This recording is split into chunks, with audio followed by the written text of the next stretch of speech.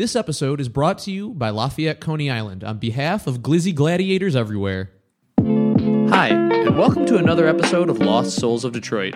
I'm your host, Jameson Draper, with my co-host, Max Miller, and it's been a minute, Max. How you doing today, man? Oh, I'm great. I'm happy to be back. Yeah, man, it's been a while. We may or may not have been slacking or just in a bowling league, so it's taken up a lot of our time. Very important stuff. But anyways, so what are we drinking today, man? Yeah, today we are drinking George Dickel Tennessee Sour Mash Whiskey 12. And you may notice, this is not a Detroit whiskey. And why is that, Max? So it's from Tennessee.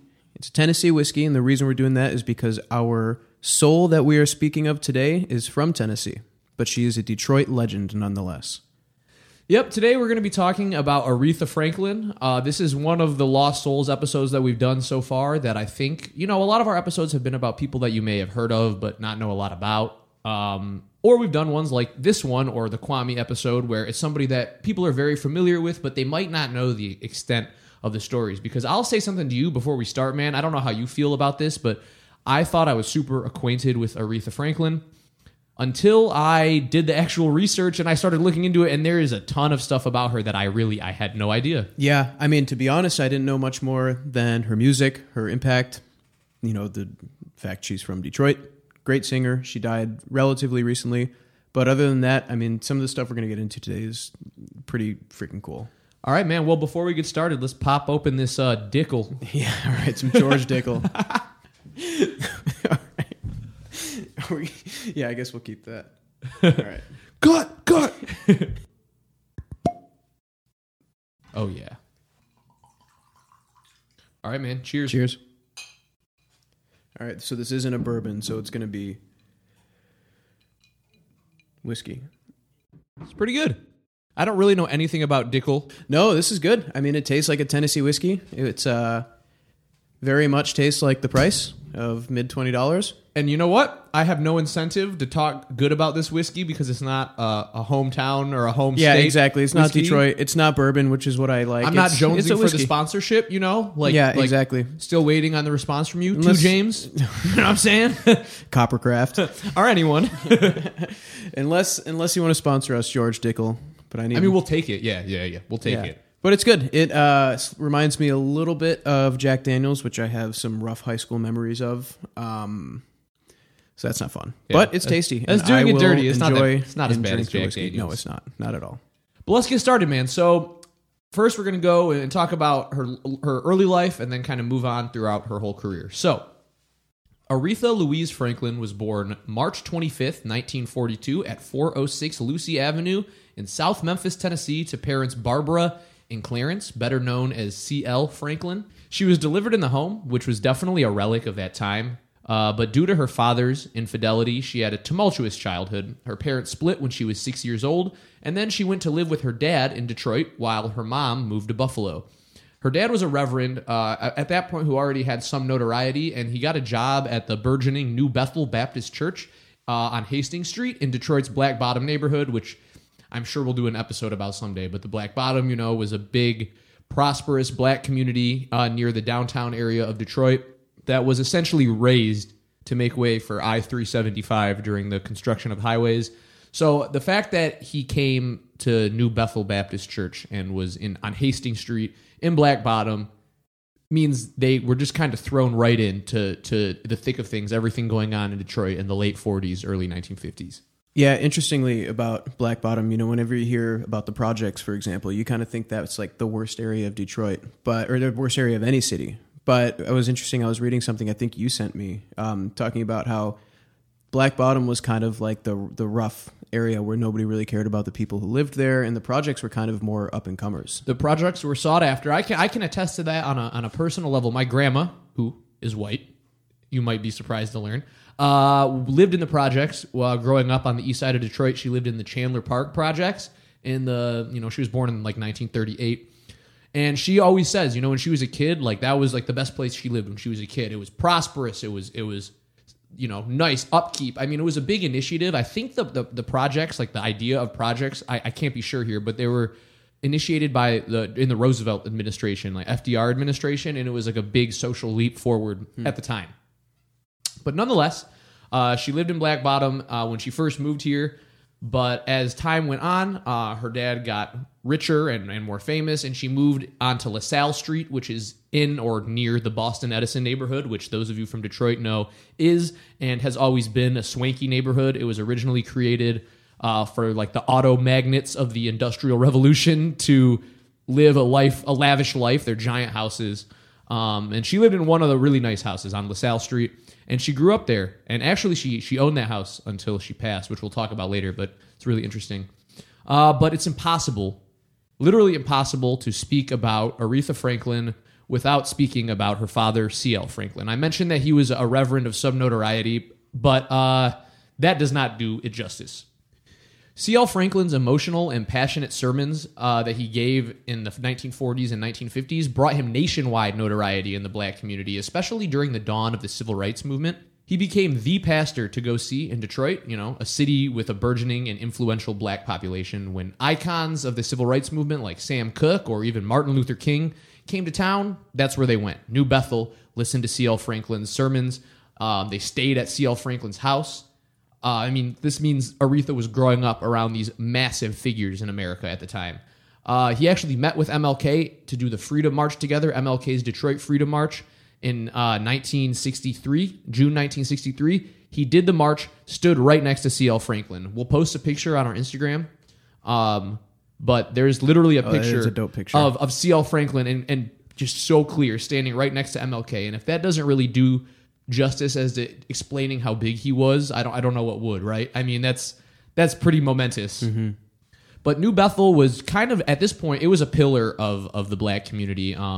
At first, we'll talk about this, but once Black Bottom was raised for I-375, New Bethel stayed alive. They just moved to a new location on 12th Street, which is now Rosa Parks Boulevard, which is like near West Side, pretty close to Boston Edison, actually. But I just wanted to go through a few like amazing New Bethel Baptist Church moments, as if talking about MLK wasn't enough. There are some other like really cool things that happened there. November 1965, MLK's wife, Coretta Scott King, delivered the keynote address of the annual Women's Day services at New Bethel.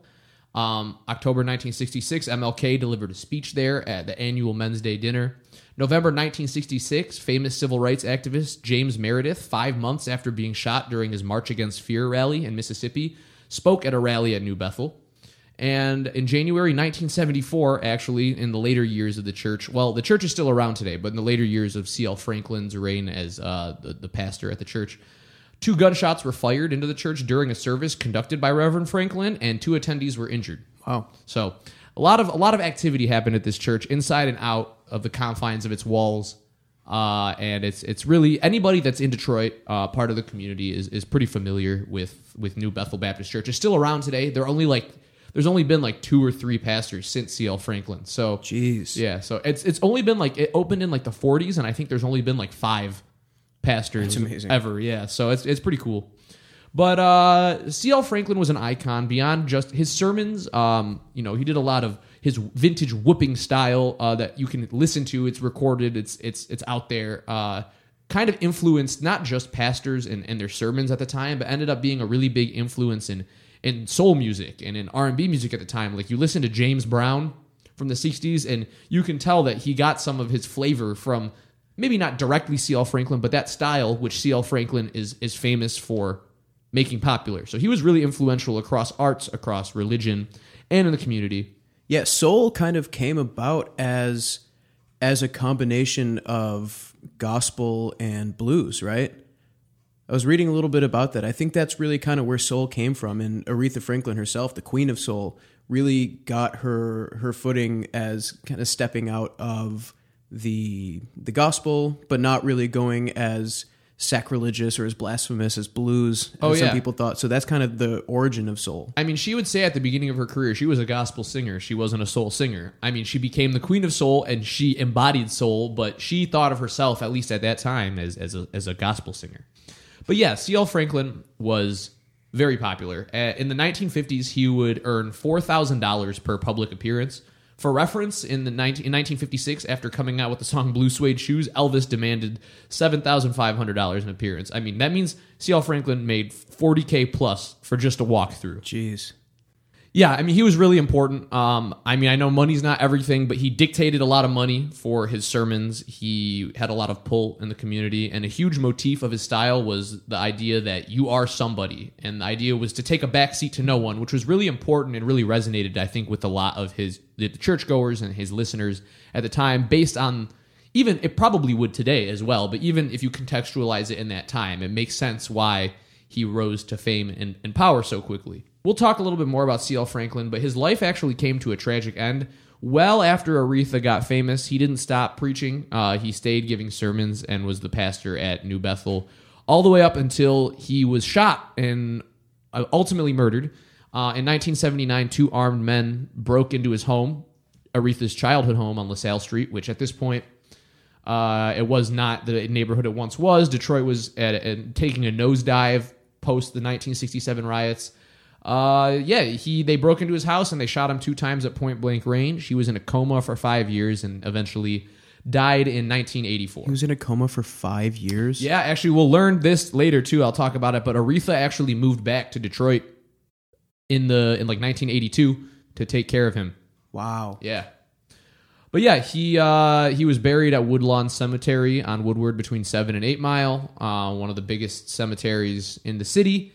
And New Bethel Baptist Church, which was actually, I did just say earlier it was on 12th Street. That's actually where the neighborhood thoroughfare was. The actual church was on Linwood, which is like 2 blocks west of. It's the same thing as like it's 2 blocks away from 12th Street. So that stretch of Linwood where New Bethel is actually renamed Reverend C.L. Franklin Boulevard. If you drive on it that's now, awesome. So yeah, so there's they honor him in a lot of ways. So it's cool, but. In terms of C.L. Franklin, I mean, it's so clear to see that he was the most important influence in her life. C.L., if you listen, I urge you, man, to go listen to one of his sermons. I'm not a religious guy, but you listen to his sermons, and he speaks with so much raw soul and power and persuasion, and he influenced her style. You know, she was always kind of known as having this regal aura and aesthetic, you know, kind of giving her that nickname, the Queen of Soul. She always carried herself with grace and pageantry, and her father really wasn't much different. In fact, he was probably the inspiration for this. In a time where modesty was, you know, ruled and was king in that era of America, C.L. Franklin wore tailor suits and alligator shoes and diamond stick pins. He rode in a late model Cadillac that was driven by one of his deacons, and I got to be honest, man, that's pretty damn Detroit to me. I mean, that sounds like a Detroit pastor. So it's really cool to hear that he was kind of one of like, you know, and that goes along with this whole ideal that you are somebody, you know. He was convinced, I am someone. This is what I'm doing. He wasn't doing anything wrong. He was just kind of showing out a little bit. And there's this cool anecdote where he was down south. His deacon was driving him around in his Cadillac, as he was wont to do. And his caddy broke down in one of these cities, and a group of tough white racists reportedly circled him, calling him a boy and teasing him. According to his biography, C.L. Franklin's biography, Singing in a Strange Land, instead of responding, C.L. Franklin just walked through the crowd to a nearby auto dealership and bought a brand new Cadillac in cash on the spot. That's an awesome story. If that's true, that's great. I mean, it might be unfounded, but there's a good chance today he'd probably be known as like a money-grubbing pastor that was cared about his showmanship and his image, but that's unfounded. His image and his message were very purposeful, right? He did all this to push that message that he was preaching, and you know, they kind of worked in accordance with each other. But and that is actually what you were saying about how Aretha started to sing soul and the blues after she moved on from gospel. And you know, you would think that maybe somebody that's a man of God and as religious as C.L. Franklin would not, especially in the 1950s or early 1960s, wouldn't want her singing the devil's music or whatever. But he totally supported Aretha moving away from gospel into R&B. For one, he knew that she was gifted and that was the route to massive success. And also, he said in many interviews that he truly believed she would carry the spirit of the church into any genre she chose, which I feel like he was right about. I mean, Aretha's music is spiritual, whether it's tied to religion or not. So this begs the question, man, is Aretha a nepotism baby?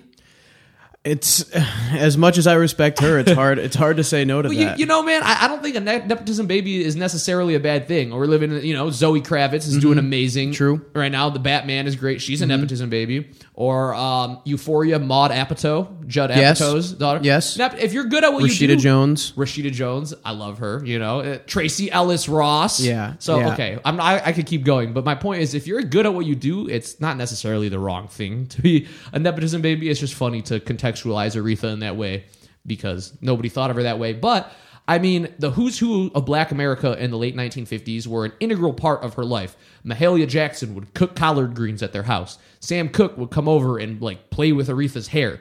She was performing and recording by the age of 12 with some of the most important and influential pop artists of that time and of all time. I mean, no matter how you look at it, she was a nepotism baby, and that doesn't necessarily mean it has to have that bad connotation, but she got a lot of these opportunities and eyes on her because of her dad and who he was. Mm-hmm. But I gotta say, for all this time we're spending, we're showering praise upon C.L. Franklin, he was not a man without his transgressions. As a public figure and somewhat of honestly, a pop icon of his own at the time, he had a dark side. Like I mentioned earlier, he was the reason that the family broke up. He had a lot of issues with infidelity. There were rumors of heavy drinking and drug use, which I don't know how founded they are, but that corridor of Linwood and 12th Street in Detroit at the time had a lot of clubs, and people remember churchgoers staying out all night and then just changing into their church clothes and going to church Sunday morning. So probably not all the way off base. There's rumors it was, quote, a sex church, which sounds kind of like... I'm into it. I mean, I'm not against it. I'm just saying it sounds a bit sensationalist to me, but... I think it's stretching the meaning a little bit, but there was a club and a church, like I was saying, on the same block, and I think a lot of the religion and fun and life just kind of got intertwined a little more than normal. He also fathered a child with a teenage parishioner, so that's probably one of his worst transgressions. There's really no excuse for that. We'll leave it at that. Yeah, again, not much. All right, let's talk about Aretha now. Not much discourse to be had there, but yeah, time to be talking about who he came to talk about. While living in Detroit after moving from Memphis, Aretha was being taken care of by her grandma, as well as gospel singer Mahalia Jackson, like I was saying. Her father was very involved, but he was a busy man. It was a patriarchal society like we still live in. It's the women take care of the daughter. But her mother died when Aretha was 12 years old, I believe. Her mother lived in Buffalo. Aretha would go to see her in the summers, I believe. She was 10, but close enough. Okay, yeah. She was young. She would go to see her mom in the summer, and that was the extent of her relationship. But her mother's death really had an effect on her. Aretha allegedly stopped talking for a period once her mother died, and her dad actually took her different places to sing to get her confidence back. And later in her life, Aretha said that was another reason that she had such a close relationship with singing, was because it got her out of a lot of dark times.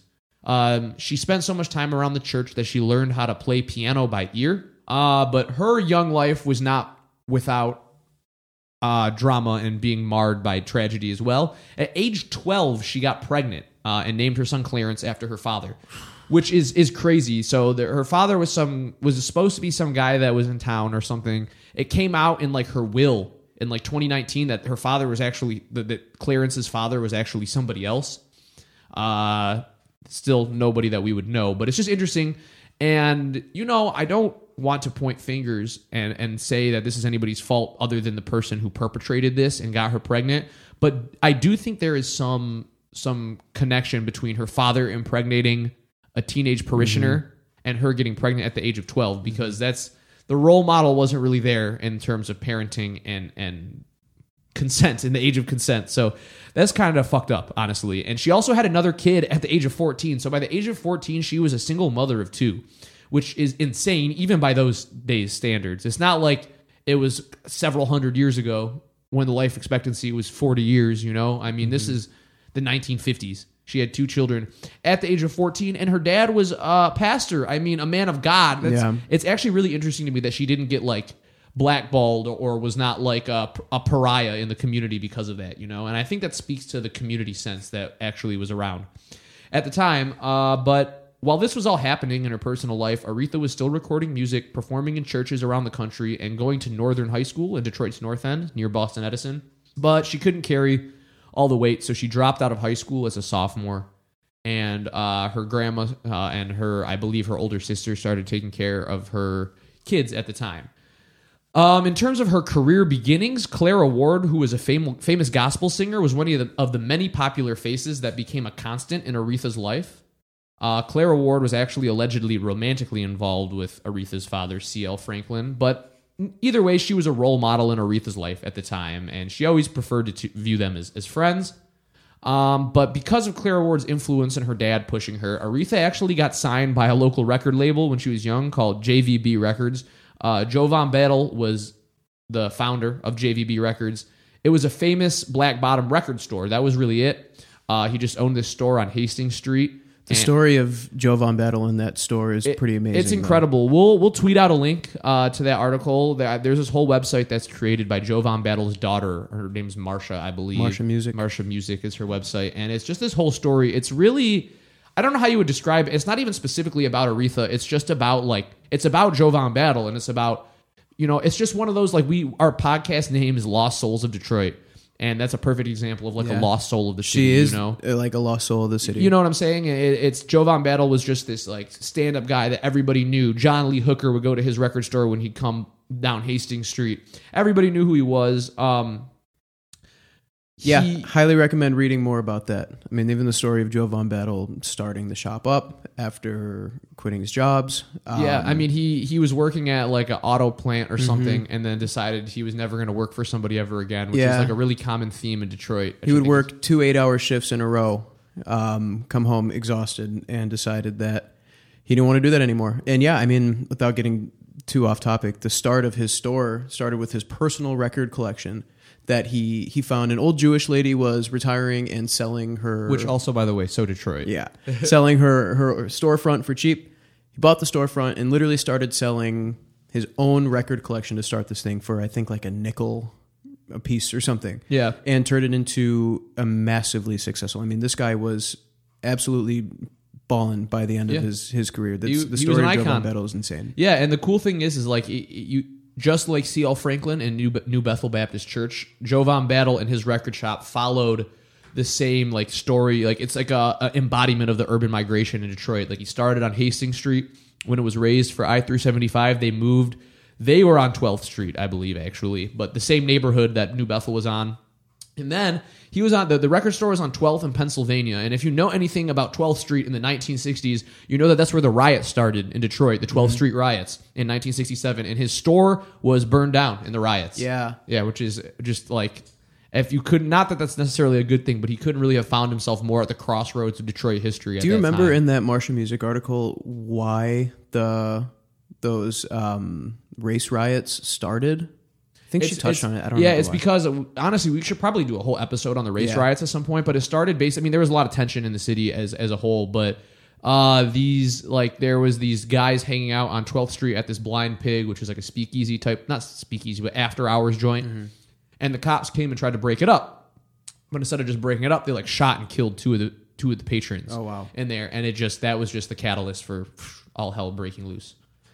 But yeah, so under JVB Records, Aretha recorded her first single on wax as a 14-year-old in 1956 called Never Grow Old using recording equipment in the church, which, again, we'll post a link to this too, man. It's a really raw recording. It's not necessarily high quality, but you can literally hear the commotion behind her in the church. People clapping, people murmurs. It's so raw and real and kind of just, it takes you right back to that point. It's awesome. And thinking of listening to that song, listening to her voice, knowing she was 14 years old at the time is just absurd. I mean, her voice was incredible. But yeah, I mean, this is why Aretha dropped out, though. I mean, she had a clear talent. People loved her music, and she had a lot going on for her. So her grandmother and her sister Irma were taking care of her children. And sorry to interrupt. What I was thinking of was the Detroit race riot of 1943. I don't know anything about that. Yeah, so this is what I was talking about a little bit earlier about how the projects were actually really the up and up neighborhood and the Black Bottom wasn't. And yeah, so in that Marsha Music article, what she talks about is that the race riot of 1943 was instigated by intense competition over housing in the city. So actually white people trying to stop black people from moving into the projects. Classic redlining. Yep, classic. Shout out to a previous subject of our episode, Albert Cobo. No, it's not shout out to him. Well, the episode, yeah. I'm just saying that he was a big redlining guy. You know? Big white flight guy. Yeah, big white flight guy. But yeah, no. So Aretha started to tour once she started recording. She started to go around the country. She started to spend some time with other artists. She spent a lot of time with Mavis Staples in Chicago. I guess their relationship was rocky. They kind of looked at each other as rivals, but it was kind of like a friendly rivalry, and it was more of like a nurturing each other friendly competition. And a side note, I would like to know that at this time, like Mavis Staples had been involved with Bob Dylan, and I think it would be really interesting if like a friggin' 25-year-old Bob Dylan ran into like a 15-year-old cool. Aretha. You never know. You never know. So this is where Aretha started to gain traction in the music industry. She was touring around. You got to remember, at this time, there wasn't really social media or anything, so word of mouth spread a lot slower. Quincy Jones actually saw her performing in her father's caravan, of course, because he's Quincy Jones, and he's also somebody who has found himself at the crossroads of history at every turn. Dinah Washington, who was watching Aretha with Quincy Jones, she actually told Quincy, allegedly, that Aretha was, quote, the next one, which she should probably feel vindicated after that. Yeah, and if you don't know about Dinah Washington, she is regarded as the most popular black recording artist of the 1950s. So, no joke. Yeah, in Aretha's voice, I mean, it was known and powerful. Like when she was a teen, she went on tour with Martin Luther King when she was 16 years old. That's insane. I mean, once again, we want to talk about the kind of the luck in power that her dad had and brought on her. But the talent is unmatched. I mean, clearly she was a prodigy and deserved, every bit of the fame she got. Absolutely.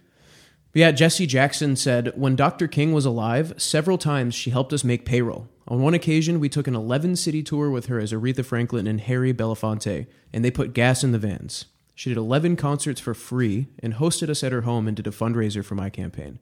Aretha has always been a very socially conscious artist, an inspiration, not just an entertainer. And to me, that speaks to what you were saying about her voice being powerful and everybody knowing that she was kind of the chosen one. Mm-hmm. Like, I mean, she went on tour with MLK, who is this big known figure, and she kept them afloat with her proceeds from her concerts. I think that also that speaks to Detroit, man. I feel like that little quote from Jesse Jackson there is like I think something about the connection between Detroit and just the South, civil rights movement. I mean, all of it's pretty amazing that Detroit really was like a stop. Far north, so far away from, Selma or Montgomery, for example, yet such an integral part in the civil rights movement. Yeah, I think we've talked about it in so many episodes. Well, I mean, it's because like the way the city went, right? Like we had this revolution with the cars, and we had all these jobs as soon as the Great Migration occurred in America. So when all these like black people that had new opportunities coming north, a very hefty portion of them came to Detroit because of the time that it was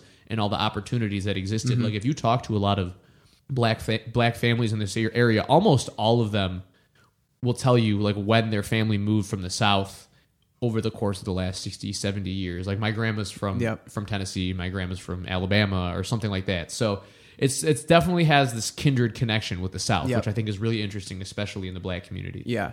And you see, I mean, exactly. Like, for example, we're drinking Dickel because Aretha is from Tennessee.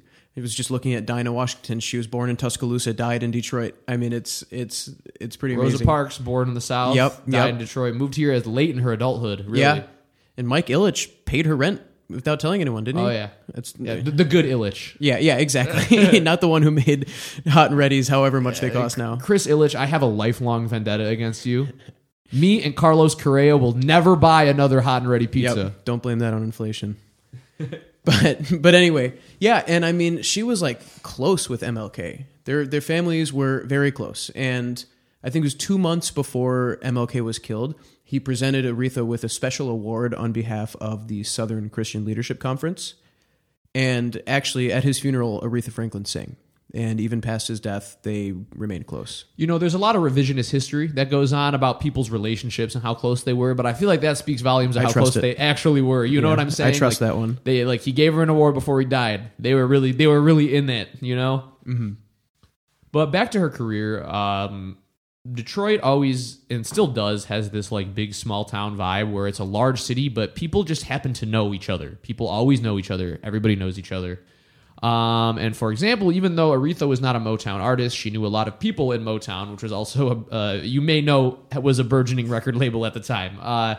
She knew Marvin Gaye because he was dating her older sister, which is a hilarious connection to me. Berry Gordy actually offered to sign her to Tamla Records, which was the original subsidiary of Motown in its early days, but C.L. Franklin believed, and he was rightly so at the time, he believed that the label wasn't established enough for Aretha. And we look back at that, like, it's crazy. What if Aretha was on Motown? How could it possibly be more powerful? And the answer to that is probably it would not have, I would assume it would have been successful in its own way, but Aretha needed that creative freedom, and Berry Gordy was infamous for not giving any artist creative freedom. We talked about that until like the early episode. 70s when Stevie Wonder and Marvin Gaye went God mode. You know what I'm saying? But like before that, it was like an assembly line, and that was kind of his whole thing, which was cool in its own way and manufactured a shit ton of hits. But also, Aretha probably wouldn't have become the Aretha that we know today if she were to sign to Tamla. So all in all, I think that was probably a good decision. But she went to New York to record and produce a demo, and it got her signed to Columbia Records in 1960. Her first single, Today I Sing the Blues, hit number 10 on the R&B charts. Her career soon kind of took form. She was making the R&B charts repeatedly in the early 1960s, and during a performance at the Regal Theater in Chicago, WVON personality Purvis Spann announced that Aretha Franklin should be crowned the Queen of Soul, a title that would stick with her forever. Shout out Purvis Spann. And it's interesting because we like to look at this in the past and be like, oh, wow, she hit the ground running. But really, in the mid-'60s, her career was stagnant. She hadn't had any major hits.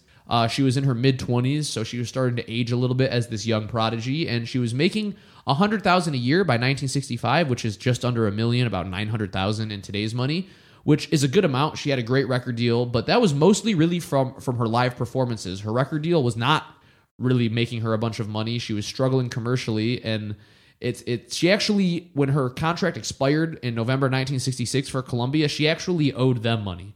And it's just really interesting to see that she was already kind of a legend in these cult circles. People were crowning her the Queen of Soul, and she was basically not really appearing on the radio. Mm-hmm. So after her contract ended with Columbia in 1966, Jerry Wexler, a producer from Atlantic Records, brought Aretha on. And his whole thing was that he was going to encourage her gospel sensibilities. And it's cool because it sounds like he kind of understood and just got Aretha, like what she was all about, what her allure was. And it was really formative in the definition of American soul music when this happened, right? Because he started to embrace her. And this is when she began to have like one of her most famous periods ever, but it did kind of get off to a rocky start, which you were telling me about earlier. Yeah, it started a bit rough. So when Jerry Wexler signed her to Atlantic, he wanted to bring her down to Alabama, to Muscle Shoals, Alabama, where she would record at Fame Records. Fame Records was owned by Rick Hall, and The Guardian refers to him as a wannabe impresario. So it seems like he had a pretty good studio going on. I think he had a few successful hits prior to Aretha and actually had no confidence in her at first. She sat down at the grand piano at Fame Studios and played Never Loved a Man the Way I Loved You, if you've heard of that one. Oh, yeah. And he said, quote, "We were immune to that. What's this song all about? It sounded like an old waltz. It's got a waltz beat. You can't dance to it. It's not going to happen." He was not confident in Aretha to become a successful artist, but he really wanted Jerry Wexler's business. You know, Jerry Wexler from Atlanta Records, no joke. And he said, "Okay, we'll make it happen. We're going to do it anyway." So when they went to record, Ted White, who was Aretha's manager and her husband at the time, always a not toxic combination. Yep, dipping the pen in the old company ink there. So Ted White was known as a bit of a drinker, and I think they were drinking vodka during the recording session. He was getting a bit drunk and actually kept going up to Hall and asking him to fire different horn players because he thought they were making a pass at his wife. Too much dickle. Yeah, exactly. But who knows? It's possible they were. I think men were kind of gross back then, but it could also be a drunk, jealous husband / manager. But anyway, tensions got pretty high, and actually Jerry Wexler called the session off after only one song had been recorded. He said, we can't deal with this drama. This guy's firing studio musicians left and right. And Hall, I think the way he put it was that I wanted to have a little bit of vodka myself to calm my nerves. So then Hall ended up getting a bit drunk. And at this point, the musicians had went back to the hotel. And Rick Hall said, you know what? I'm going to go over. I'm going to bring a bottle of vodka. We're going to drink it out and hash it out. And we're going to be friends. Jerry Wexler said, nope, please don't do that. He said he's going to anyway. And Jerry Wexler was not happy about it. I think they got in a bit of a verbal argument together, Hall and Wexler. And then Rick Hall went over to the hotel. And then next thing you know, he's getting in a fist fight. Yeah, it turns out when you're both drunk, trying to hash things out by words is not always the way it happens. Yeah, exactly. A couple of overly confident dudes ended up getting in fist fights together. So that was the end of the relationship there between Aretha and Fame Records. But yeah, because of that, I mean, Rick Hall and Jerry Wexler, like, their relationship was burned. He completely fucked up. Should not have gone over to the hotel. But either way, Wexler went and actually bought a building in Muscle Shoals, which is Rick Hall's turf. And that's so petty. Yeah, and he went and created a damn empire down there. I mean, if you know anything about this studio in Muscle Shoals, like if you know Muscle Shoals as a music fan, it's because of this. Yeah, exactly. I think it was called Muscle Shoals Studio. Yeah, it's where I know a bunch of people, but I think the Stones recorded like a bunch of singles from Sticky Fingers, which is like the best album of all time. Yeah, there. They recorded Brown Sugar and Wild Horses, but then Keith Richards was banned from the U.S., so they couldn't finish recording Sticky Fingers.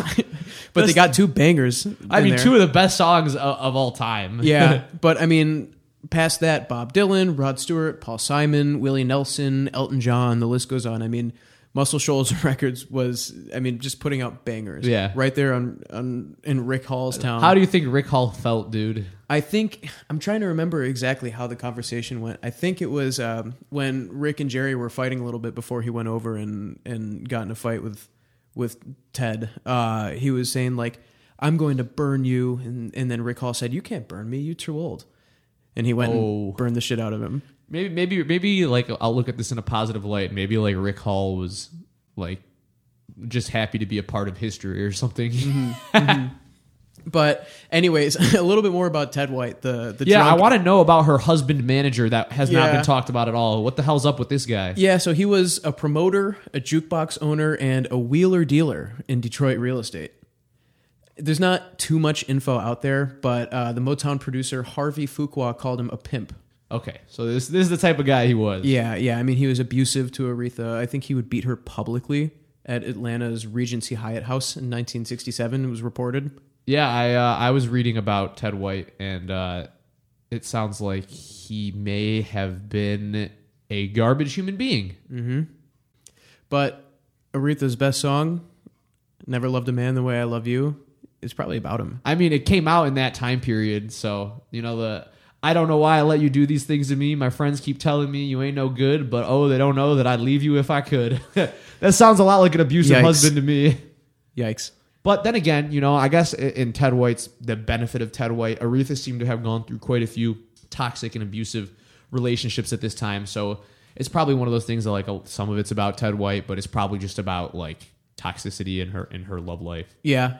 But it is kind of ironic nonetheless that was the one song they put out at Fame Records that Ted White went and ruined the relationship. Like you think with if they were Rick in there chilling, like recording that, he was sitting there like watching those lyrics be like put down, like, I wonder if that's about me. Yeah, maybe. Whatever. I mean, it would make sense. It's a hit. He kind of displaced or projected his anger at the horn players that were apparently making passes at his wife. And apparently, the horn players had no idea that this they were just oblivious to any of the tension going on in the studio. And they literally, he said, we came back the next morning and there was a sign on the door saying we're done. Like they didn't even know that they were fired until the next day. They were just asked to leave. And they came back and they were like, wow. And they just saw a sign that said no more recording. That leads me to believe that they actually were not hitting on her and that Ted White is just that's my guess. Losing his shit. Because that relationship did not last long, did it? The Aretha-Ted White relationship? No. So they divorced in 1968, which was just 2 years after the whole Fame Records altercation. And Aretha's brother ended up taking over managing her. Cecil? I don't know. Whatever became of this fellow. Yeah, so then in 1969, so just another year later, Sam Cooke's younger brother, Charles Cooke, he visited Aretha in Detroit, and then Ted White ended up shooting him in the groin. I love that this story has no context. Do you know any more about this? I have no Me idea. neither. I don't even know what happened to I Ted kind of White. want to leave it at that. Yeah, I have no idea what happened to Ted White. I don't know. I think I may have read that he lived to old age, which, judging by the very little I know about him, is kind of surprising. That nobody just had enough of this guy. He died in 2020. He was born in 31. Wow. So yeah, he lived a long life of dude. And I read that Ted White was like portrayed by some actor in an Aretha movie, and like portrayed probably correctly. Imagine how he felt. This like old decrepit man right. watching this video about him abusing like the greatest soul singer of all time. But yeah, that's a crazy story. And it's interesting how like these moments in artist's career you can look back on and be like, wow, it's just crazy that they're this crossroads and this conglomeration of events that happened at one time is going to be like forever etched in American music lore. But despite her personal turmoil at this time, which seemingly never really ended for Aretha, 1967 to 1972 was arguably the most fruitful period she had as a pop musician. During this time, she had become easily the most successful singer in the nation. She recorded a cover of Otis Redding's song Respect at the Muscle Shoals sessions, actually, after the incident when things started to cool down again, and it became probably her most famous song ever, even though it's not her original song. Respect is that's forever an Aretha song. So much so that Otis Redding, upon hearing Aretha sing that song on record, he goes, "That little girl done took my song," which she was right about. Otis is an all-time GOAT. He's one of my favorite artists of all time. But he couldn't have been more right there. Yeah, I mean, but that being said, he said it playfully. He wasn't mad, but it was more impressed. Yeah, I mean, and it's true, right? He probably heard that and was like, I can't even, don't even stand a chance. Yeah. Yep. In 2021, Rolling Stone ranked Aretha's Respect the single greatest song of all time. Period. Bar none. That's kind of wild. I can't really debate that. I mean, you can never debate subjective music, but their reasoning and the context behind it makes sense. I mean, it became like a really important song, a protest song in a really pivotal era, both for civil rights and for feminism. Yeah. Like it was it was kind of like iconic for feminism at the time. And like it's a song that had been out for years, so it's not like it was the lyrics, right? I mean, it was, that's why it became what it was, but it was how Aretha had this quality that people, if you look at interviews over and over and over again, that Aretha had this quality that people said she just would take things and have this innate ability to just make it her own. And that's something that persisted throughout her entire life. And that's kind of what makes her special, at least in my opinion. But in terms of her career, in 1968, she came out with Lady Soul and Aretha Now, both of which became top sellers. And a lot of critics and writers think that Lady Soul might even be like, her magnum opus. I'll say personally, there's This Girl's in Love with You from 1970 is my personal favorite Aretha album, but Lady Soul is you can't dispute the greatness of that album. It included Chain of Fools, Ain't No Way, Think, I Say a Little Prayer. Those were all songs that came out in this period, which is really impressive. She earned a Grammy for Best Female R&B Vocal Performance. She had her first international tour. And she also had her first impersonator, I hear, which this is another one of those stories that I was like, I had no idea this even happened. The story's crazy. It might be one of the craziest music stories I've actually ever heard. I don't even know if you can call it a music story. Whatever it is, it's nuts. But yeah, so this lady, Vicki Jones. So apparently this lady, Vicki Jones, ended up ultimately getting in trouble for impersonating Aretha. But what happened was she was a young gospel singer who would go and sing at nightclubs. She would sing soul music at nightclubs, kind of secretly from her church. Because, like I said earlier, some blues and soul music wasn't really respected by many churches. So I think she actually sang at her church and then would go sing at nightclubs at night, if I'm not mistaken. But she sounded and looked a lot like Aretha Franklin and would actually do covers. So she would sing covers of Aretha. And one night, maybe the guy was watching her for a while, there was a dude who would impersonate James Brown, who apparently was also really, really talented. His name was Laval Hardy. And one time he hit her up, or he caught her after a show, and he's like, "Hey, I'll pay you $1,000 if you come open for Aretha Franklin for 6 nights in Florida." And she couldn't say no to that. Who could? Yeah, I think so. Vicki Lee's story is actually really similar to Aretha. She had an abusive alcoholic husband who left her. She had children. She there's really a lot of parallels between her story and Aretha Franklin's story, which is just kind of interesting. I mean, and at the end of the day, like, you can debate the validity of what this guy said or whatever, but I mean, if somebody offers you a hefty sum of money to open for the most popular singer in America, like, and especially you don't if say no to that. You don't say no, yeah. Yeah. But so he offered her $1,000, come down to Florida, open for Aretha in 6 shows. And they got down there, and it turns out Aretha Franklin was nowhere in Florida, and there was no plan that she was going to be performing in Florida. What Laval Hardy told her was that, nope, you're not going to be opening for Aretha Franklin, you're going to be Aretha Franklin. And he literally threatened her to impersonate Aretha Franklin. Not cover, not like an Elvis impersonator in Vegas, like literally pretend to be her and sell tickets as Aretha Franklin. So she got down there, and so this is, this is personal accounts, so who knows exactly how true it is. The more I read about it, the more I tend to really do side with Vicky on this, but he was threatening her. He was saying things like, I will dispose of your body in the bay, or I'll throw you in the bay.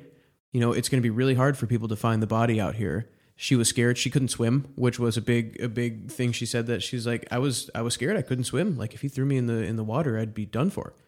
He kept her locked in a small hotel room. He would feed her, I think, once or twice a day. He only fed her burgers. So he was like kidnapped her essentially and forced her to impersonate Aretha Franklin. The craziest part to me was what you were saying is that she, like, because in modern age this wouldn't work, right? We got camera phones, people zoom in, but like apparently, at least according to like accounts, right? Like people like thought it was her. Like people were like, yeah, that's her. Yeah. So that's a crazy thing, in which, I mean, is pretty incredible. Like, she was phenomenal. Like, all the accounts talk about her. I can't say as talented, but she tricked multiple audiences into believing she was Aretha Franklin. Apparently, audiences were a little bit skeptical, and as soon as she would open her mouth and start singing, they would all scream, "That's her. That's Aretha." Yeah. They were completely convinced. I mean, which is pretty incredible that this woman had so much skill. I mean, yeah, we're talking about like one of the greatest singular voices of all time here, and she was just boom, money under legitimate wrongful imprisonment. But they got away with a few shows. I think one of the big things that raised some skepticism was that Laval Hardy was asking venues for like $7,000 for Aretha to perform, kind of pretending to be her manager. But typically she would get like $20,000 to perform. So they were like, this is kind of weird. But they still all believed it. But finally, I mean, it's Aretha Franklin in the late 60s. Like, she's one of the most powerful artists. So, of course, her team found out that this was happening. Right. I mean, she was signed to like Columbia or Atlantic at this time. Yeah. Like, she's like, it's not like she had some chumps working for her. Yeah, exactly. So they found out, they called the cops, and I believe the cops down there in Florida, or whoever ended up setting it up, actually sent in some dudes who were like private investigators. They weren't even deputized. They were just some tough ass dudes who were going to go like arrest him. I don't really know how that worked. I didn't look too much into it, but they weren't real cops. They get down there, they arrest Lavelle and Vicky, and basically let her go right away. I mean, she told her story. They found no reason not to believe her, that she was being held against her will by Lavelle. Actually, one of the lawyers, I believe it was a lawyer, maybe a prosecutor, I remember. I think it was a prosecutor, actually had her sing to be like, prove to me that you sound this much like Aretha. She opened her mouth and he said, yep. Yeah. This is pretty amazing. The crazy part too is that like she basically like, I mean, people like when she got caught, right? Like people like at least the lawyer or the whoever, like they believed her, right? Like after that, they were like, okay, like, yep, this is a fucked up situation. Yeah, they believed her pretty much right away and let her go and arrested Lavelle. That's crazy.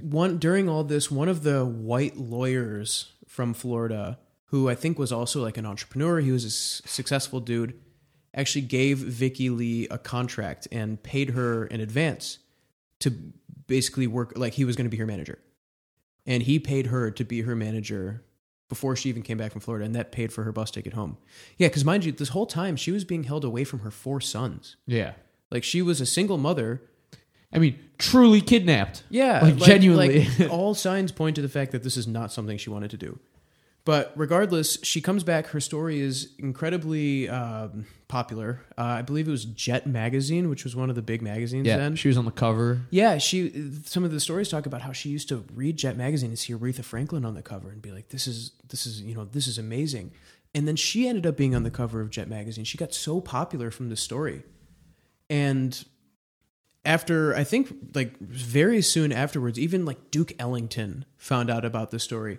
During one of the shows, he brought her on stage. He told the entire crowd her story. He kissed her on the cheek for cameras. And I believe that was the picture on the cover of Jet, was her and Duke Ellington together. That's wild. Yeah, I mean, it's a really happy story because she had all this shit happen. She got super popular. She became so famous and successful, like incredibly successful monetarily and, popular. She actually ended up having people impersonating her. Ha! I'm not kidding you. Soul singerception. Amazing. Right. But the issue was, so I mean, she became super popular, Vicky Lee, but actually sent her kids to go back and live with their dad, who was known to be alcoholic and abusive because she was so busy on the road that after a while she said, nope, I can't do this. It's not worth giving up my kids, and quit music, got her kids back, and lived a happy life. Well, I mean, at this end, it's still a happy story, right? Because I don't want to speak for her or her music, and I haven't listened to it or her voice, but there's a really big chance that record deal in that advance came from the news media circus and the fact that, like, holy shit, she has this amazing voice.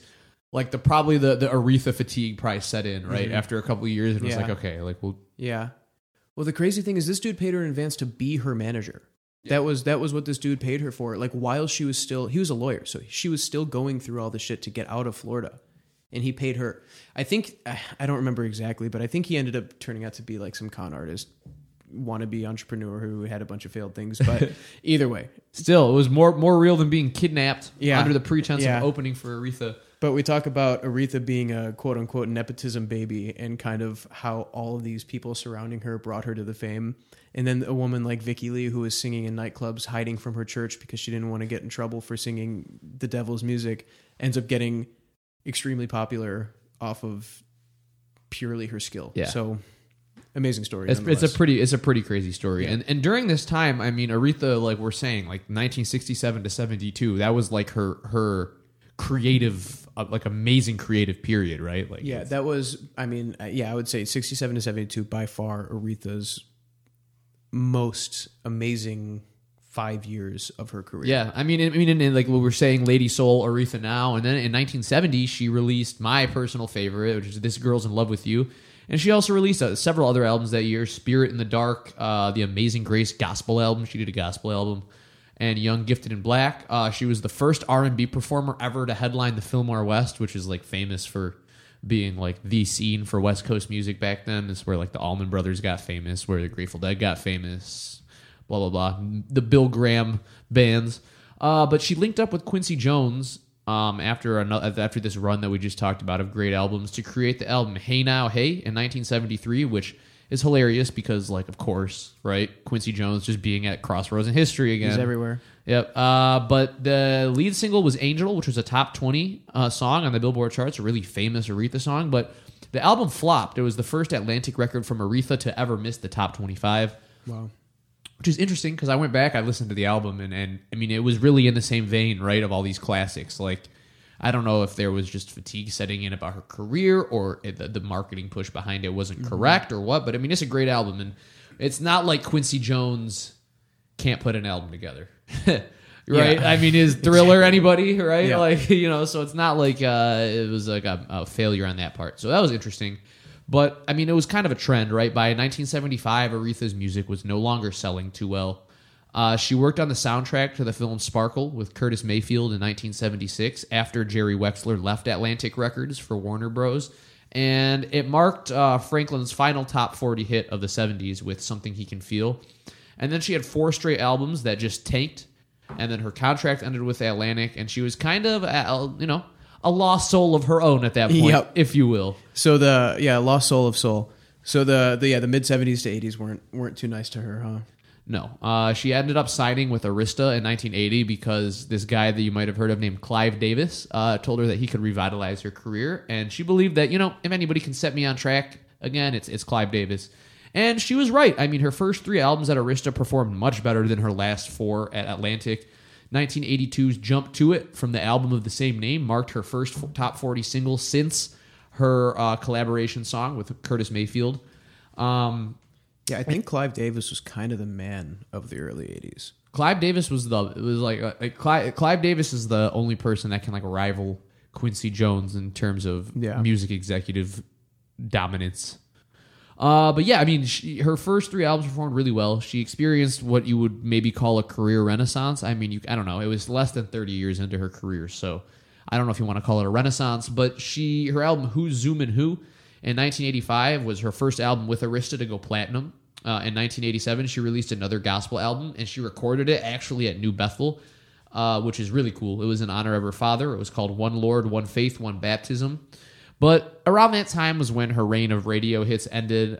She had a few songs throughout the 90s appear on the charts. 1993's A Deeper Love, 1994's Willing to Forgive, and 1998's A Rose is Still a Rose. And those were the last songs that she had ever on the charts. But at this point, she was kind of, leaning more into just icon status, Yeah, I mean, at that point, she was the icon, right? I mean, I think one of the most memorable Aretha moments of this period was the 98 Grammy Awards. She was originally supposed to perform in honor of the Blues Brothers movie, which she was in. Yeah, which is crazy, which I didn't know. But yeah, I guess she was supposed to do like some performance in honor of Belushi or something about Blues Brothers. But during the Grammys, this opera tenor Luciano Pavarotti, who was supposed to perform an aria called Nessu Dorma, he fell ill. He was sick.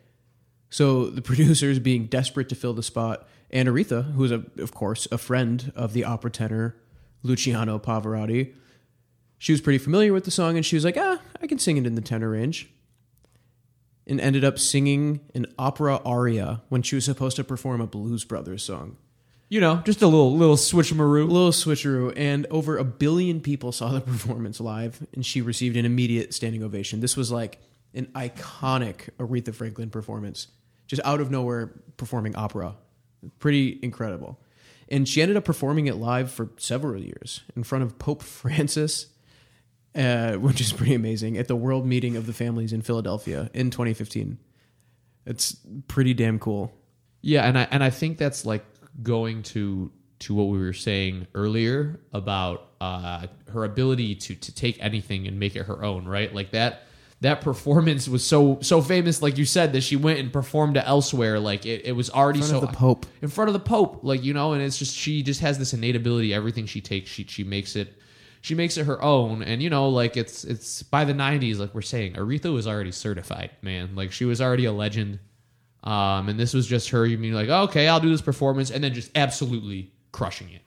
I mean, and that's like, at this point, we're in our mid-20s. We were alive at this point, like this was late in her career. And I don't know about you, but like the first memory that I have of Aretha, like glaring memory, other than just, the vague idea that I grew up on her music, that her music was always being played when I was growing up and stuff, was that she did the national anthem at the 2006 Super Bowl in Detroit. And I was really, I'm a big sports fan, so it was really seminal to me. Like I went to all this stuff downtown, as like a 10-year-old, like, oh my God, or 9-year-old, like, oh my gosh, Super Bowl's here. But I'll never forget, like, just watching her do the national anthem. Like, that's Detroit, a Detroit singer doing a song in Detroit. Like, I understood the gravitas of the moment. You know what I'm saying? So that's like the first. I don't know if that's like a big part of the Aretha lore, but I just kind of wanted to say that's like my first like vivid memory I have of Aretha. But I mean, she was still making music. After her contract expired with Arista, she spent time at multiple labels like DMI Records, RCA, just a few different ones over the years. But her later years were honestly mostly marked by public appearances. She performed at a lot of really interesting places, but not limited to Dancing with the Stars, The Late Show with David Letterman. She performed at Obama's inauguration. I mean, just a lot of, she was the who's who of American music at that time. Yeah, she was just the staple. Yeah, like you want somebody with a powerful voice that's going to fucking rock your socks off. Like Aretha. Get Aretha. Yep. I mean, she performed as long as she was healthy. In 2017, she canceled some concerts and then did a show outdoors at Shane Park in Detroit, which is now titled the Aretha Franklin Amphitheater, by the way. But she did a show at Shane Park in the summer in 2017 and asked audiences to keep me in your prayers. And that was kind of when the world, I think, started to realize like she wasn't in a great place with her health. I got kind of sad around that part. I mean, she didn't really disclose what her diagnosis was, but she started canceling shows in 2013. Yeah. A few shows here and there. She would have surgeries. She had surgeries that, she would dramatically lose weight. Yeah, you would see like in these performances, if you watch videos, she was like super, super thin, which like, it's been really well documented throughout her career and her life that she struggled with her weight and being heavier. So seeing her so gaunt and skinny was really jarring. But her final public performance was at the Cathedral of St. John the Divine in New York City during Elton John's 25th anniversary gala for the Elton John AIDS Foundation in November of 2017. That was the last performance she ever gave. And it was less than a year before she died. Less than a year before she died. She passed away from, at least it was reported that it was symptoms of pancreatic cancer in August 2018, age 76. At this point, she was living at the Riverfront Towers off Jefferson in Detroit. So not that it's cool that she died, but it's interesting that like she, full circle, right? Like she started her career in Detroit. For the most of her late life, she lived in a mansion in Bloomfield Hills. Yeah. So like she actually she moved to New York City to start her career. So to get that deal with Columbia, and then she moved to L.A. in the mid '70s when she was working, with Curtis Mayfield and doing other movie soundtracks and stuff. But in 1982, 3 years after her dad was shot, like we were talking about, she moved back to Bloomfield Hills and was taking care of her comatose father, but lived the rest of her life in the Detroit area. I mean, she spent time in Bloomfield Hills. She owned a house in nearby where we are right now in the Palmer Woods neighborhood. She owned a house. She owned her childhood home on LaSalle Street. It's pretty cool. But later in her life, she lived at the Riverfront Towers, the apartment in Detroit. But actually, there's a cool story that I read, honestly, that like she owned this house, right, on LaSalle Street. And in recent years, as Detroit's kind of, a phoenix rising from the ashes, LaSalle Gardens, that little neighborhood right there, has become like really, really cool again. It's really nice. There's a park in the middle that I believe is actually named after C.L. Franklin. I'm not sure, but I think the park in the middle of LaSalle Gardens is named for him. But she owned the house but wasn't doing anything with it. The house was like the lone house on the block that was like falling into disrepair. And this couple wanted to buy it, but there was some like there was some couple that wanted to purchase the house. They saw that it was like the last blighted home on the block, and it was in like Aretha's, in the deed of the house or in her will or something. I mean, she was still alive at this point. It was like 2017, so towards the end of her life. But she there was something that was like, I will own this house till I die, basically. And the family like contacted her, basically got in touch with her and was like, hey, you haven't done anything with this house in 30 years. Like it's falling apart. We'd love to make it a home and like make it ours. And she sold it to them. She like signed the deed over to them, and they own the house. And since then it's been remodeled. I don't know if they still live there, but it's been remodeled. It's nice. That's amazing. It's really cool. And like, dude, imagine just living in a house that Aretha grew up in, like living, breathing history, man. But yeah, I mean, in terms of her personal life, we talked about her relationships. We talked about things that happened throughout her life. But overall, she had 4 sons. The 2 that we mentioned that she had by the age of 14, but she also had a son with Ted White, her road manager and husband and shooter of Sam Cooke's younger brother. Right in the groin. In 1964, and she had a son with her road manager, Ken Cunningham, in 1970. So she had 4 kids. She's kind of infamously private, Aretha. Like, not many people know anything about her, like, later in her life or her kids very much. I mean, I guess it's rumored that Clarence, her first son, has like a severe learning disability or something. But really, they're pretty private people. But at the end of the day, man, she's one of the most, if not the single most famous American female singer ever. Music is subjective, but she's the GOAT. I mean, she's one of the best voices ever.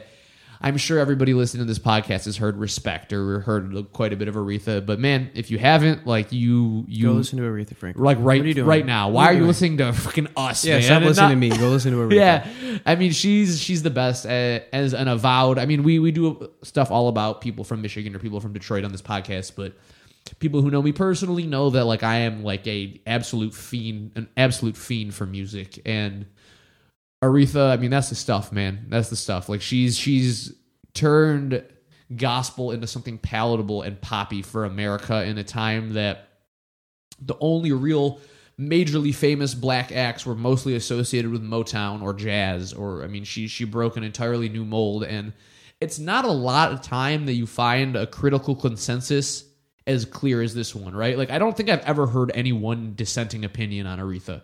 Like, have you ever heard anybody be like, well, guys, well, actually, she's not that great? Nope. Like, nobody ever. Like, one of the undisputed ghosts. Besides Rick Hall. Well, yeah, that guy sucks. I feel like he may have a bias or something. You know? Yeah, right. But yeah, I mean, she is really, honestly, like, very formative for me, right? Like, I grew up on a lot of rock and roll, and I grew up on a lot of, you know, my mom listened to like 80s The Cure, Duran Duran, Depeche Mode.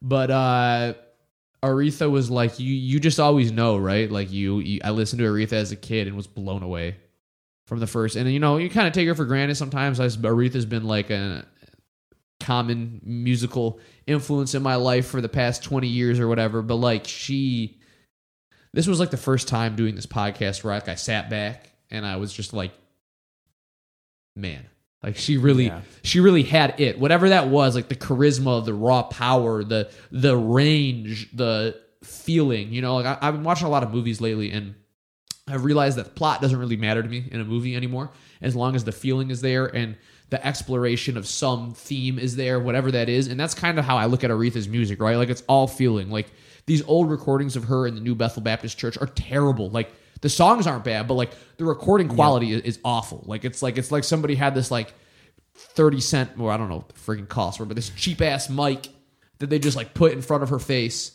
you know, and like, all right, play. And it's, you hear the people clapping in the background, you hear the murmurs, you hear the whoops and the hollers, and like she's just fucking belting this amazing music. The feel has always been there. And like I like to think of like I'm a guy with pretty good music taste, and you never know unless you're there. But I don't know how you could have been in those situations, seeing young Aretha, and not be like, she's one of them ones. That's you know, that's her. Yeah, right. Yeah, man. I mean, one of my favorite parts about when we record this podcast is really talking about the legacy and kind of digging deep and looking at the nuance, this and that. If you've noticed so far, this episode has been kind of just like a name-dropping fest. Yeah, I mean, well, that's what happens, right? Like, we do episodes about garbage human beings like Kobo, or kind of, or people that are, like you're saying, very nuanced, like Kwame, like obviously not Kwame, a great dude, but Cadillac. Right, all these people that has good and bad, and like, it feels kind of good to do an episode about somebody that's just like, like good.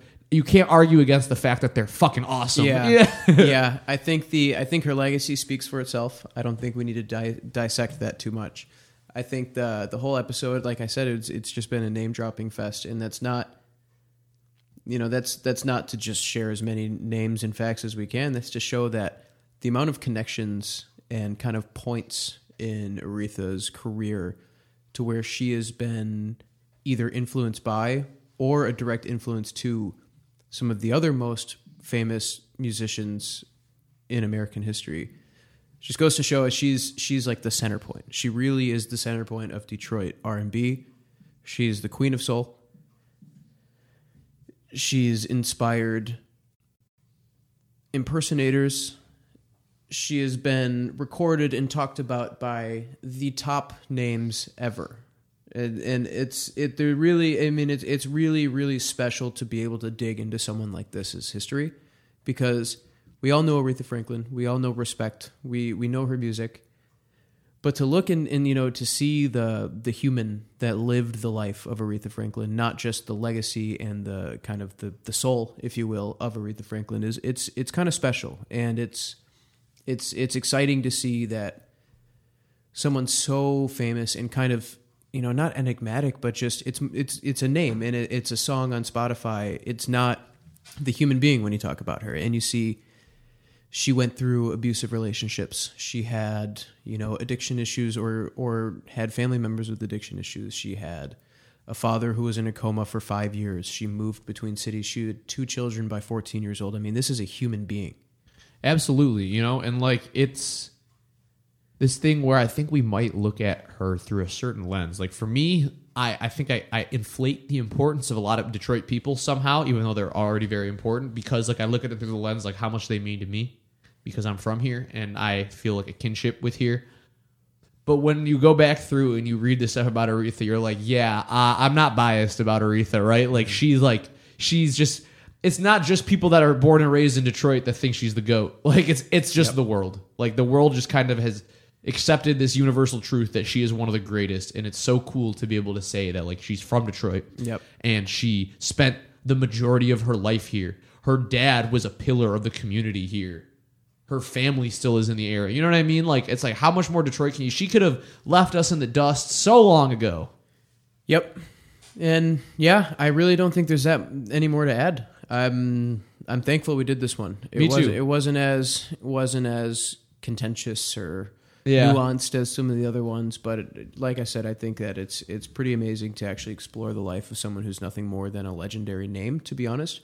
Like you hear the name in the music and you're impacted, but to look into the life and see the good and bad is exciting. So yeah, and for the listeners out there, man, if like you are interested in Aretha, like there are so many good books and documentaries about her that we scratched the surface. We just scratched the surface. That goes so deep. I mean, we're going to tweet out the picture of C.L. Franklin and MLK. It's a great picture. And the article, it's a great picture. And the article about Joe Von Battle records and like the stuff that kind of just, were very formative parts of her life. But yeah, check out Martian Music. Check out Joe Von Battle. Yeah, man. But don't take our word for it. Just go. Like, go and explore because there is so much to learn and so much music to listen to. Like, you could spend like the next few weeks of your life deep in an Aretha rabbit hole, and I promise you will not regret it. Amazing. All right, man. Thanks for doing this. Yeah, thank you. Thanks for listening, guys. All right, see you next time. Thank you for listening to this week's episode of The Lost Souls of Detroit. Please follow us on social media. Our Instagram is Lost Souls of Detroit, and our Twitter is Souls Detroit. Now, don't forget to subscribe to us on your preferred streaming platform, and if you are using Apple Podcasts, please rate us 5 stars. As a growing podcast, this helps us tremendously and will allow us to keep it going. Don't be afraid to hit us up on social media with requests on a soul you want us to discuss or a spirit you recommend that we drink.